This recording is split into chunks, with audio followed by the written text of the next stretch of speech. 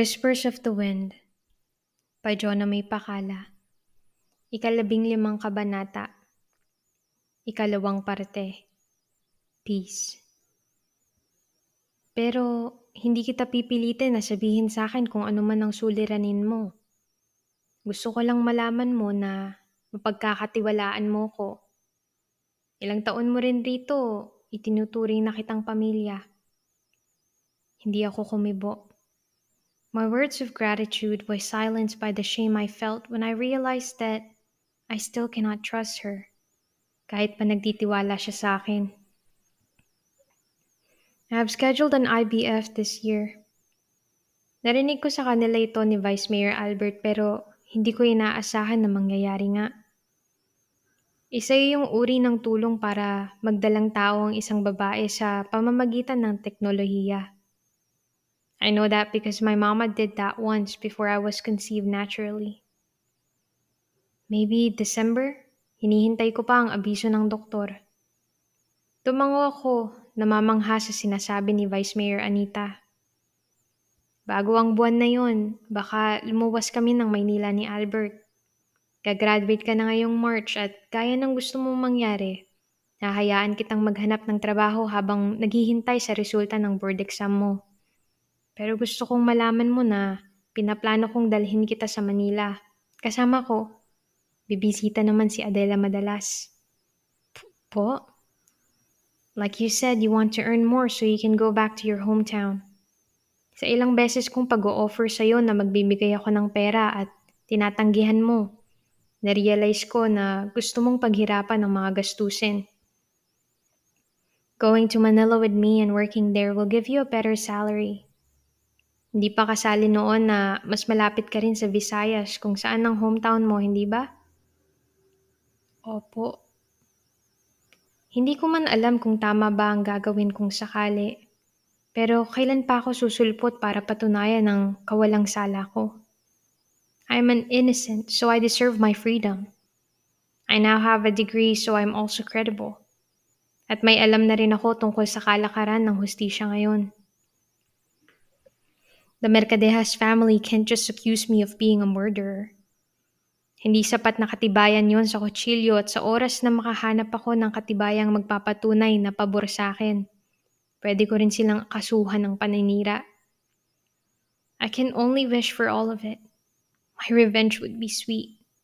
The years of yearning for freedom will be worth it once I see them all begging for forgiveness. Sumagi sa isipan ko si Ali. His face was then blurred with all of his faults. Mas gugustuhin kong isipin ang pagiging babaero at manggagamit niya kaysa sa itsura at trato niya sa akin. Naiinis ako dahil lumipas man ng halos 1 buwan. Para pa ring hinihiwa ang puso ko sa tuwing naiisip ko na may iba siyang gusto. I graduated with the highest Latin honor. Pumaha ang mga trabahong naghihintay sa akin kahit hindi pa ako nakakapag-board exams. Hindi nga lang ako makapagtrabaho sa pampublikong paaralan dahil isa sa mga requirements ay ang pagiging board passer. Among all the schools who offered me work, I chose Lysander's private school. Hindi dahil magkaibigan kami kundi bukod sa malapit ito sa Santa Praxedes, malaki rin ang pasahod. Bago kami pumuntang Maynila, gusto kong makaipon ng kahit kaunti. Mas maagang pag-iipon, mas mabuti yon para sa akin. Sabi ko sa iyo na okay dito sa school namin. Si Lysander nang sunduin ako sa unang araw ng eskwela. I was so exhausted but fulfilled. Ang hirap pala i-deal ang mga batang first-timer sa eskwelahan sa unang araw. Wala yata akong nagawa buong araw kundi ang pagturo ng mga kanta at sayaw at paglalahad ng istorya. Naglalakad kami patungong cafeteria ngayon para sana makakain ng snacks. Hapon na at malapit na ang uwian. Nagsisimula na ng tulong si Lysander sa pamamahala ng school sa admin. Binibisita niya lang ako nang nakitang tapos na ang klase. Oo nga, salamat ha. Kung di dahil sa'yo, ano ka ba, Isa? May Latin honors ka kaya karangalan ng school na rito ka nagtatrabaho. Nga lang, kailan mo ba pipirmahan ng kontrata? Nakausap ko na ang mama mo, ang director, tungkol dyan. Iginala ko ang mga mata ko habang nagsasalita. The breathtaking view of the valleys and the mountain ranges of the Cordillera is in front of us. Truly, this school lived up to its motto, Pax Optima Rerum. Peace is the greatest good.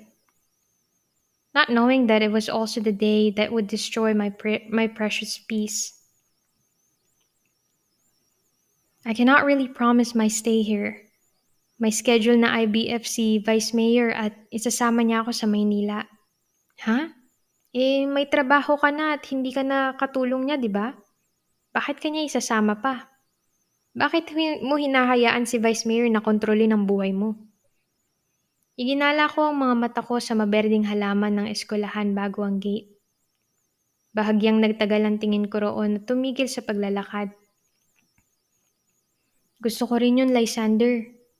Binigyan niya naman ako ng choice at pinipili ko yun. Ha? Gulong-gulo na asik ni Lysander sa akin. Hindi ko nga lang inalantana ang iritasyon niya sa desisyon ko dahil nagtagal ang tingin ko sa isang malaki, puti at sobrang kintab at bago na SUV sa labas ng gate ng school. Leaning against the shotgun door is Ali, with his deep brown, wearing a white button-down long sleeve that's folded to his forearms, a black tapered slacks and a black leather shoes. Nanatili ang matalim kong titig sa kanya. I saw his brow furrowed more as he looked at me. Kinabahan agad ako.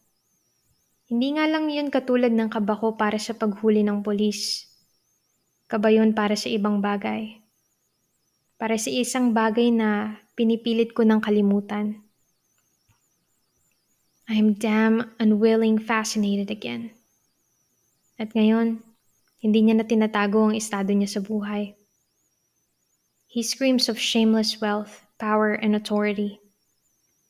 At ang mga teachers sa ibang grade na naunang nakatanaw sa kanya ay bahagyang nagkagulo na. Tara na, Lysander. Wala sa sarili kong hinigit ang kamay ni Lysander para mabilis ang pag-alis sa line of vision ng lalaking yun. Hey guys, sorry, mas maikli tong episode na to kasi hindi ko ma-figure out kung bakit hindi ako pinagre-record nung kanina. So, kaya naputol lang episodes. But, can you guys give me any feedback of what I can do to kind of improve the narration of this story?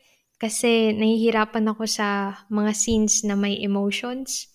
So, any feedback and any tips and tricks would definitely be very helpful.